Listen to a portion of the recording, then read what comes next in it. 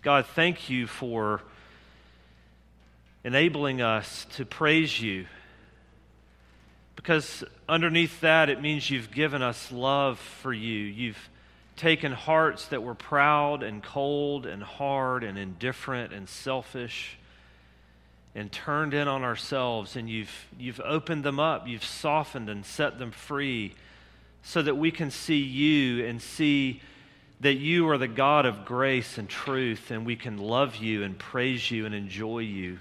This is only because you have been kind and gracious to us.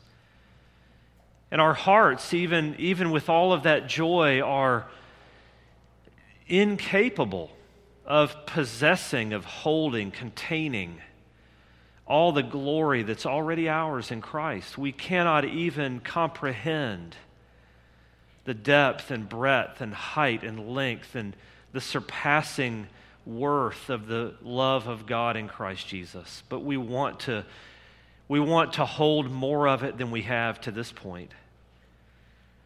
So, Lord, our hearts and minds, our emotions are stirred as we sing praise to you and as we think about the fact that when we, as your covenant people in Jesus Christ, have been in your presence glorified for 10,000 years, we've just begun to scratch the surface of the joys and delights that you've prepared for us.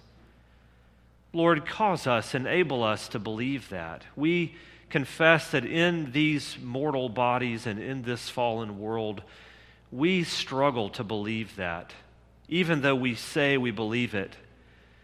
So, Lord, help us, enable us to grasp together this morning with one another something more of who you are and of what you have in store for your people. Use your word to that end. Come and by your Spirit work in and among us, we pray. Because we can do nothing apart from you. We need you. We want to be with you. We want to be like you. We love you, and yet our obedience and our faith is weak. And so, Lord, draw near to us, we pray. And we thank you in Jesus' name. Amen. Please be seated.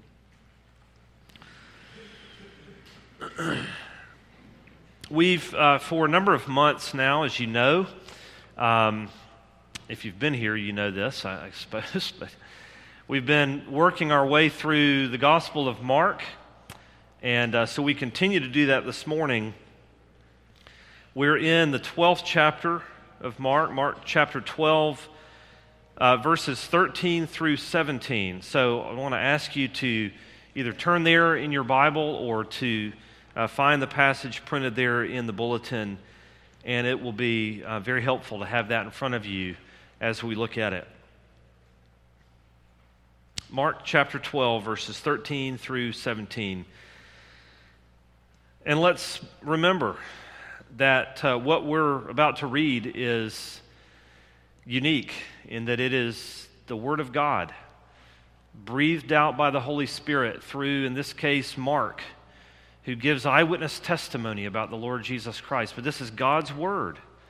This is no less reliable than if God himself appeared and spoke to you in an audible voice. This is God's Word. So let's hear it and receive it as such. And they sent to him, that is to Jesus, some of the Pharisees and some of the Herodians to trap him in his talk. And they came and said to him, "Teacher, we know that you are true and do not care about anyone's opinion.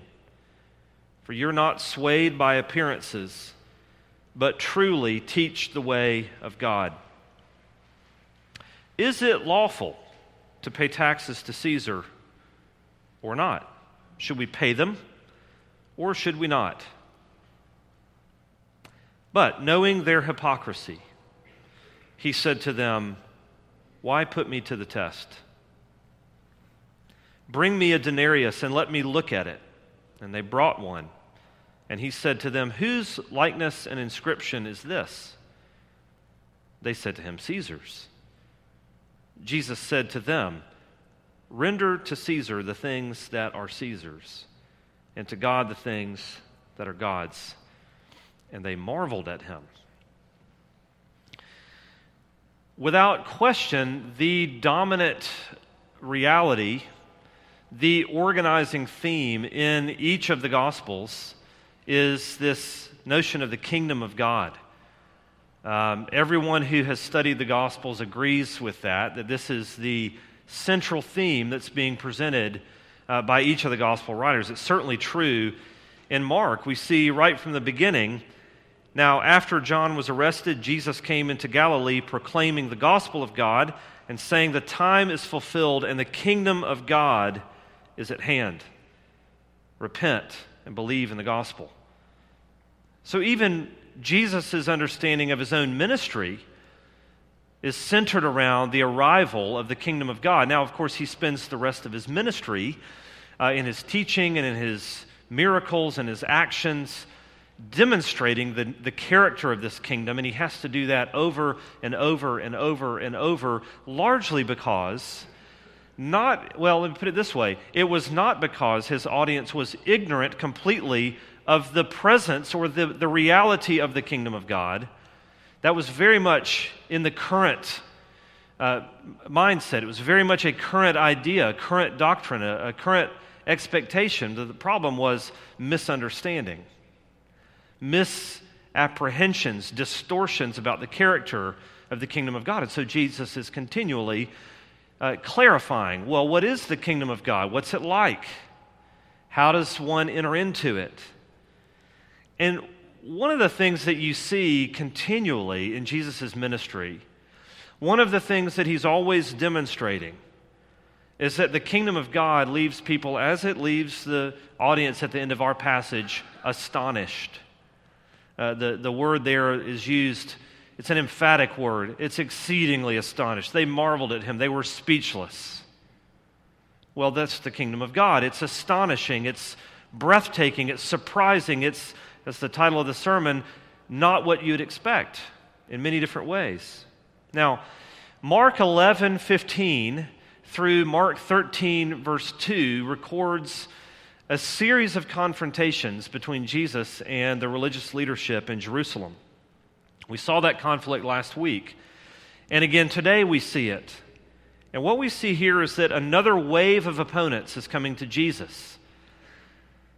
Wave after wave, as we'll see at this point in this gospel, wave after wave of opposition comes, and here comes another wave of people who come. Specifically, it's some of the Pharisees and some of the Herodians, who we'll talk about in a minute, who have been sent to trap Jesus in his talk.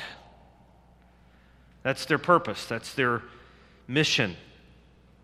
Now, if we're going to understand their trap and their mission and as they move toward Jesus, then there's some background that we have to understand. And so the first point here is the tax. Here's our points today. The tax, the trap, the surprise, and the bigger picture. Okay, that's the outline for today. The tax, the trap, the surprise, and the bigger picture. So the tax, this is something we have to understand if we're going to understand what's going on in this passage. At this point in history, Palestine has been under the direct rule of the Roman Empire for about 25 years. Since the year 6 A.D., they were under direct control by the Roman Empire. Before that, they were under indirect control by the Roman Empire, so that wasn't altogether new, but Rome had to actually put boots on the ground in Palestine because it was a difficult area, and so they imposed direct governance of this area in Palestine. And one of the results of that direct government was a tax that was imposed on everyone just for the pleasure of living in their empire. And that's the tax that we read about here in this passage. Now, some citizens went along with this fairly willingly, found ways even to make it profitable. We think in the Gospels, for instance, of the tax collectors. Men like Matthew and Zacchaeus, they figured out how to make that arrangement work for them financially. So some people had come to terms with this and had sort of put their eggs in the Roman basket, so to speak. And the Herodians that we read about here in this passage are such a group of people. These were Jewish men who had entered into political alliance with the Roman government, and particularly with the Herods, hence the name Herodians. Not very creative, perhaps, but it gets the job done. their interests were bound up with the abilities of the Herods to rule successfully, which they sometimes did and they sometimes did not. So the Herodians had a vested interest in the ability of these representatives of Rome, the Herods, to rule Palestine. They were, as some people say, in an unholy alliance with Rome. Okay, these are the Herodians. Now, on the other hand, you have the Pharisees. Very different interests. More familiar group to us, probably. These were the more sectarian Jewish teachers of the law. They hated Roman rule. They dealt with it. They learned to submit to it begrudgingly. Part of this was national pride, being ruled in your own land by a foreign power. Part of it was heavy taxation. But a significant part of it, which is important for this text, is that there was a resistance to Roman rule for this reason.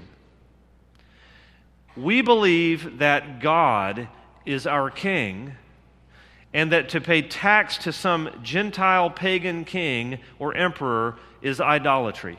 Now, don't be too impressed, because that was more about them than it was actually about God. As you can see from the character of their life, they weren't terribly concerned about submitting to God's kingship. However, there was a theological/political idea that we don't want to submit to Caesar because we only submit to God.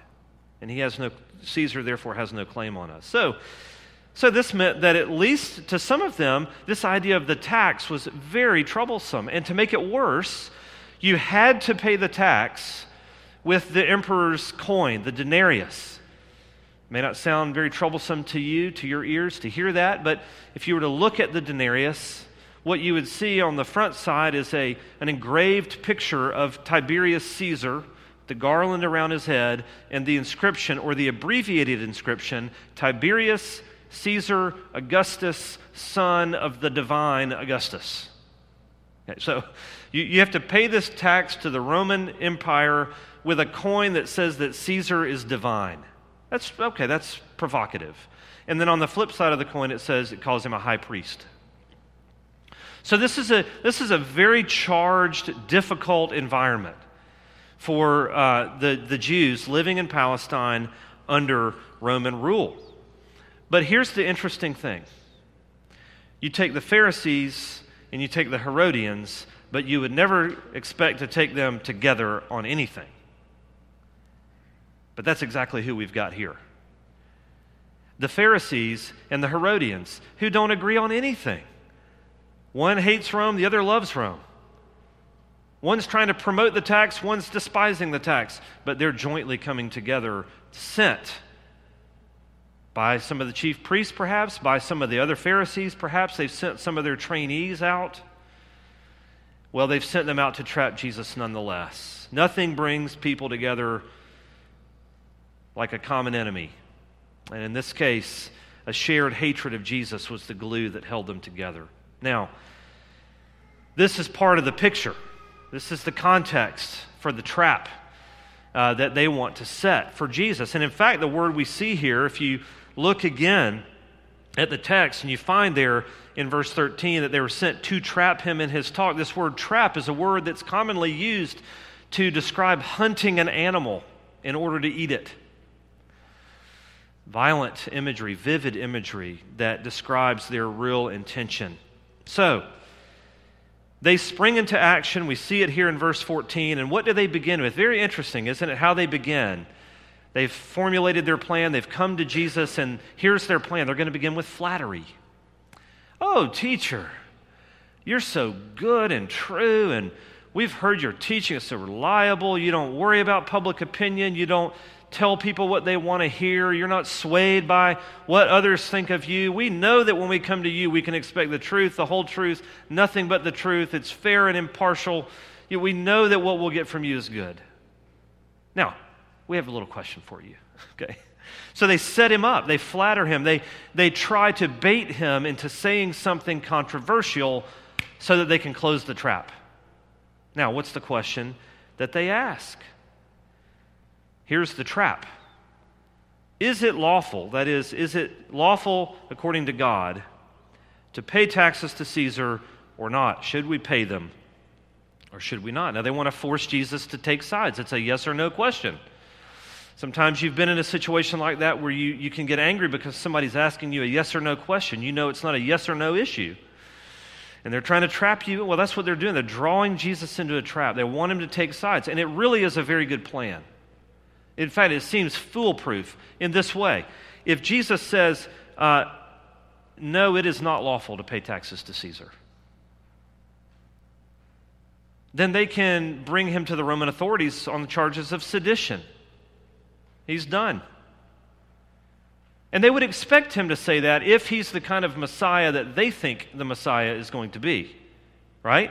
If the Messiah is a political liberator, if he's come to set them free from Rome, then of course he would oppose the tax. So, on the one hand, if he says, no, it's not lawful, they've got him at the hands of the Roman authorities. But if, just in case he says, yes, it's lawful, well, they've got him too, because then the Pharisees have got him in their grips, because what kind of Messiah would side with Rome, after all? So he's dead either way, at least they think so. This is the trap. They think they have him dead to rights. Heads I win, tails you lose, sort of thing. But once again, Jesus not only escapes their trap, but turns it around on them in a way that causes them to be astonished and to marvel. So let's look at his answer, the surprise. Okay, what does Jesus say? It's one of the most remarkable, well-known, wise sayings in all the Scriptures. Let's look again at what he says. Bring me a denarius and let me look at it. So perhaps these men who were so troubled about the denarius with this idolatrous image on it weren't quite so troubled to not use it. So bring me a denarius and let me look at it, Jesus says. And they brought one. And he said to them, whose likeness and inscription is this? They said to him, Caesar's. Jesus said to them, render to Caesar the things that are Caesar's, and to God the things that are God's. And they marveled at him. So his answer comes essentially in two parts. The first part, he says, okay, the coin has Caesar's image on it, his inscription. It belongs to him. Give it to him. Second part, he says, or he implies, but you have God's image and inscription on you. And so give yourselves to him, your whole selves. You see what he's saying? It's so simple, it's so brief, it's so tightly packed, but incredibly profound. I want to try to capture it by highlighting two things that are bound up in what Jesus says here. Here's the first thing. Jesus teaches that we are obligated to honor and obey human government. This is the emphasis of his first statement, render to Caesar the things that are Caesar's. We are obligated to honor and obey human government. Now, Jesus is not just saying, give Caesar the tax, pay the tax. There's a word in Greek for give. The word that Jesus uses is give back. Give back to Caesar what is his. That's significant. He's telling them, this money, it's not yours anyway. Why do you have it? Why are you able to produce it? Because God has given you a government who provides services for you and currency, and so you owe it to Caesar to pay the tax. Give it back to him. It belongs to him. So it's interesting. They ask about the tax. Narrow question, yes or no. Jesus says, you give back to Caesar whatever's his due. Now imagine how well that went over. The Pharisees hated and resented the governing authority of Rome, but Jesus provokes them to ask and answer this question, who was it that really put Rome in authority after all? It was God. So Jesus is telling them that they have an obligation to the Roman government. This is what the Apostle Paul is getting at in Romans 13. Let every person be subject to the governing authorities. For there's no authority except from God, and those that exist have been instituted by God. Therefore, whoever resists the authorities resists what God has appointed. And those who resist will incur judgment.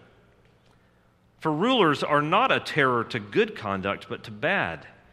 Would you have no fear of the one who is in authority? Then do what is good, and you will receive his approval, for he is God's servant. Minister is the word there, for your good. But if you do wrong, be afraid, for he does not bear the sword in vain. For he is the servant of God, an avenger who carries out God's wrath on the wrongdoer. Therefore, one must be in subjection, not only to avoid God's wrath, but also for the sake of conscience. For because of this, you also pay taxes. For the authorities are ministers of God, attending to this very thing. Pay to all what is owed to them, taxes to whom taxes are owed, revenue to whom revenue is owed, respect to whom respect is owed, honor to whom honor is owed. That's Paul in Romans 13. Peter speaks very similarly in 1 Peter chapter 2. That's much briefer. Be subject for the Lord's sake, Peter says. And remember, by the way, let's not forget that they were writing these things from within the struggles and tensions and hardships of the Roman Empire. They weren't writing from an ivory tower. Be subject for the Lord's sake to every human institution, whether it be to the emperor as supreme or to governors as sent by him to punish those who do evil and to praise those who do good. For this is the will of God, that by doing good you should put to silence the ignorance of foolish people. Live as people who are free, not using your freedom as a cover-up for evil, but living as servants of God. Honor everyone. Love the brotherhood. Fear God. Honor the emperor. Peter, adding to what Paul says, actually says there's an evangelistic component to Christians honoring and obeying civil government. You'll silence the foolish accusations of other people when they see that you fear the emperor or the president or the government more than they do. Okay, this is remarkable. But Peter and Paul are simply unpacking the things that Jesus said 30 years or so earlier. We are obligated.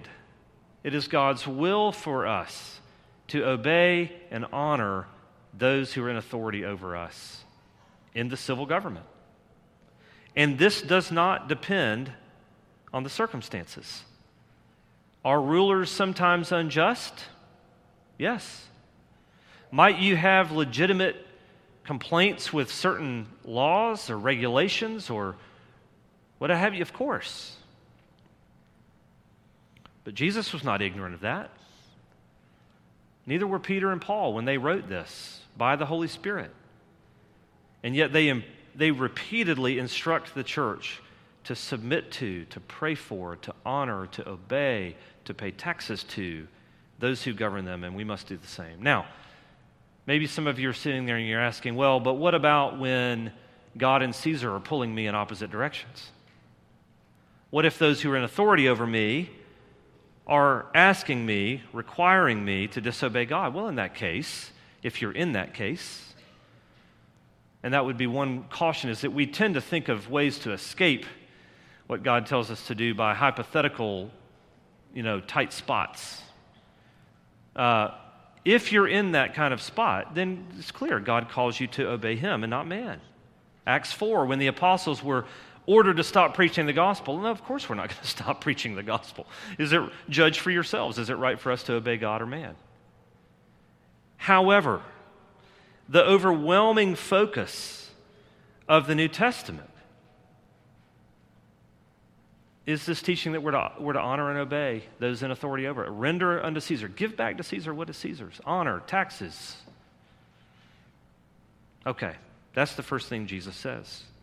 Secondly, He teaches that we should not put our hope in human government. We should not give all of ourselves to human government. The Pharisees thought that belonging to God's kingdom meant shaking off any other kind of government. The Herodians, on the other hand, were putting all their eggs in the basket of human government, the Romans especially.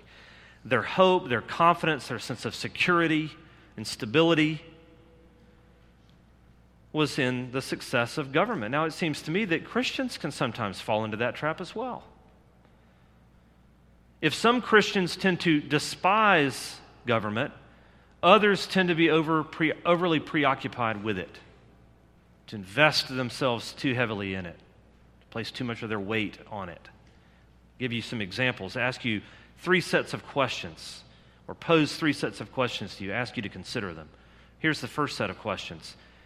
Do you read and think and talk more about politics than about the eternal realities of the kingdom of God?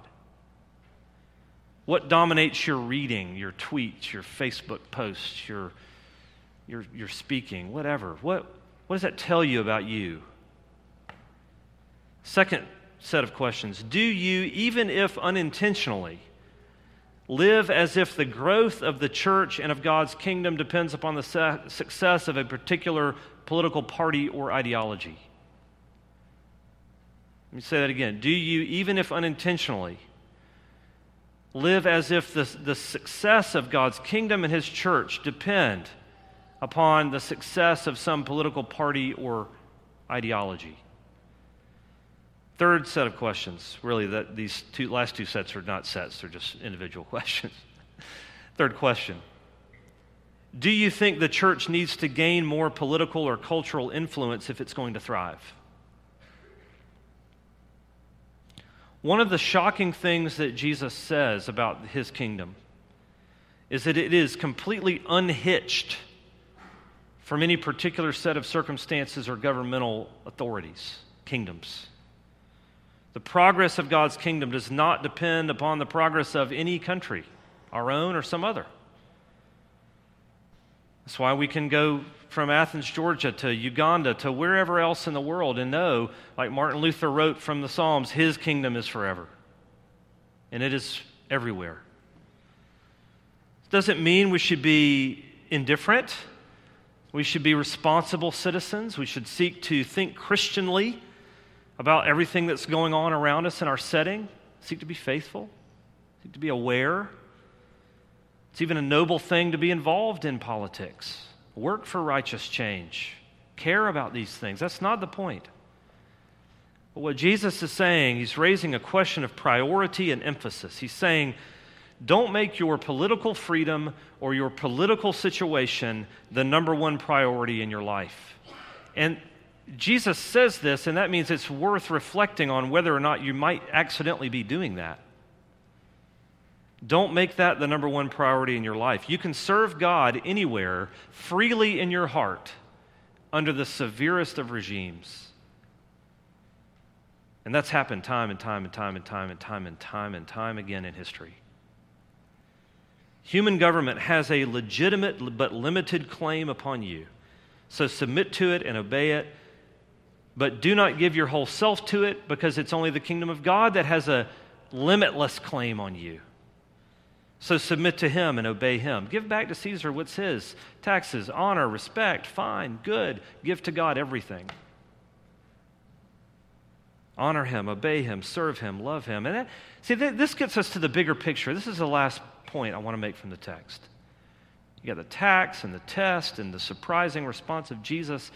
But if all you see in this text is a couple of things and maybe a handful of implications of the way the Christian relates to the government, then you've not yet seen this text fully. You've not really seen everything Jesus is saying and doing in this exchange, because at a much deeper level, what we see about Jesus here in this passage is that this king with all the authority in heaven and earth has come not only to conquer but to suffer, and ultimately to die for sin, and in doing so to call for our undivided allegiance. And this is not a gospel add-on. Okay, I'm not just importing this into the text so that I can say I've preached the gospel.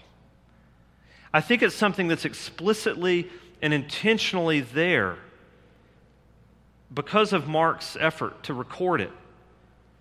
And particularly the way he records Jesus' first words to his opponents in verse 15. Look again at what he says there. Knowing their hypocrisy, Jesus said to them, "Why put me to the test?" I've wondered this week, how did he say that? In anger, in frustration. But he asks, "Why do you put me to the test?" When Jesus said that in Aramaic, that was his native tongue, but Mark writes his gospel in Greek, And when Mark records this question, why do you put me to the test? He uses a word that draws us all the way back to Mark chapter 1. And it's the same word that Mark uses to describe what Satan was doing to Jesus in the wilderness, which Jesus identifies. You shall not put the Lord your God to the test. I think Mark is intentionally drawing our eyes back to another place where this same sort of testing began to take place. As Satan, just as God promised back in Genesis 3, clashes and wages war against Jesus, the seed of the woman. That's the battle that's waged throughout all of human history, is the seed of the serpent versus the seed of the woman. God's people, his covenant people, and the world who opposes them. And you see, it's just interwoven all throughout history in all kinds of different ways. But here in Mark's gospel, here in Mark 12, as Jesus stands probably still in the temple area being tested and trapped and hunted by these wicked men, the bigger picture of what's happening is he is willingly subjecting himself to the rudeness and the hatred and the mocking and the unbelief and the scorn and the attacks of his haters. Not because there's any outside force causing him to do that against his will, but because willingly in love, he's subjecting himself to Satan, to sinful men, to sin itself, to affliction, and even to the judgment of God, so that he could be, in just about 3 days' time from here, the spotless sacrifice for the sins of his people. Jesus says, why do you put me to the test? And he lets us in. He opens a window and lets us into this great clash that's going on here on the stage of world history, as Jesus doesn't say, you know what, that's enough. I've had enough. You will not talk to me that way, like so many of us would do. Jesus doesn't do that. He goes down and he goes down and he goes down and down and down in suffering blamelessly and sinlessly, in order that he could be fit to bear God's wrath for us, for you and for me. And we should never lose sight of this, to begin to reflect and meditate on the fact that here stands Jesus in the courts of the temple which was built as a shadow of him, built by people who he made, built in the context of history that he'd been ruling over. And he willingly stands there in the flesh and receives the mocking of men, because he had been sent to be the Lamb of God to take away the sins of the world, to be a sacrifice for people like you and me. We should never stop marveling and wondering at that, because what happens, friends, is as you learn to do that, what you'll experience, and what many of you I know have experienced, is that your joy and your strength gets deeper and wider and bigger and stronger as you see all that Jesus Christ willingly endured, the depths of suffering that he entered into for you because of love. Because of love. Jesus is a king with absolute authority, and he will wield it when he comes back. We discussed that last week. But one of the things that we see here is that he is also a king who has willingly suffered and died in order to secure salvation and eternal life for a people he loves so dearly. And this great king has issued a great invitation. And that great invitation is that every one of you is invited. Jesus does not stand and exclude. Yes, he says only those who are called will respond, but there's the free offer of the gospel as well. Anyone who will come to Jesus, he will never turn away. This great king extends an invitation. Every one of you is invited to come, not just to sit on his porch, not just to hang out in his yard somewhere, but to come into his house, to feast with him at his table, to live with him in his kingdom forever. So yet again in Mark, the question that comes is, how are you going to respond to Jesus? How have you been? How are you now responding to Jesus? Indifferent? putting it off till another time, skeptical. I have my doubts, fearful. I don't know that I belong. The invitation is open. He stands here because he has come as the Savior.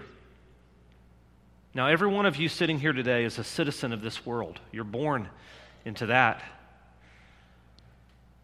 And you're part of the kingdom of this world. But the question for you here today is, are you also a citizen of the kingdom of Jesus? Have you ever come under his rule? Have you ever tasted the freedom that comes from bowing to the King? Maybe everything in you says, I bow to nobody. I've been hurt too much in the past. I've been on the wrong end of abused authority in the past.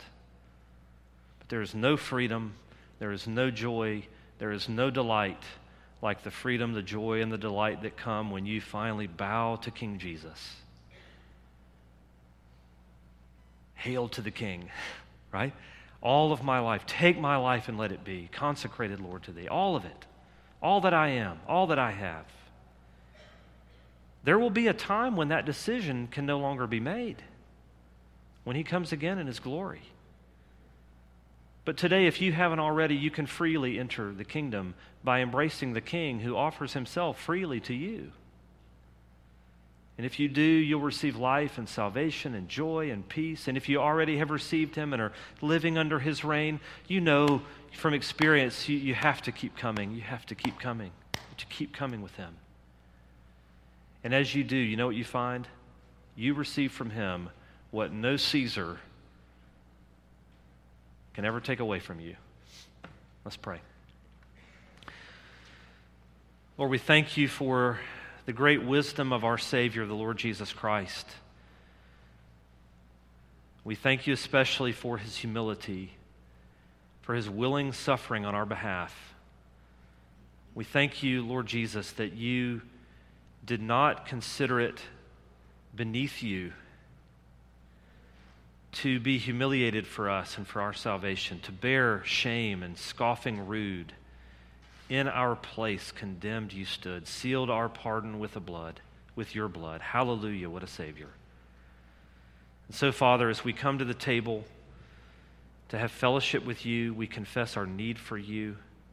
We thank you for speaking to us in your word and pray that you would continue to work on us by your word and your spirit. Teach us to submit to authority that's over us because it comes from you. Teach us to place our whole weight and trust on you and on your kingdom, and not on the kingdoms of this world.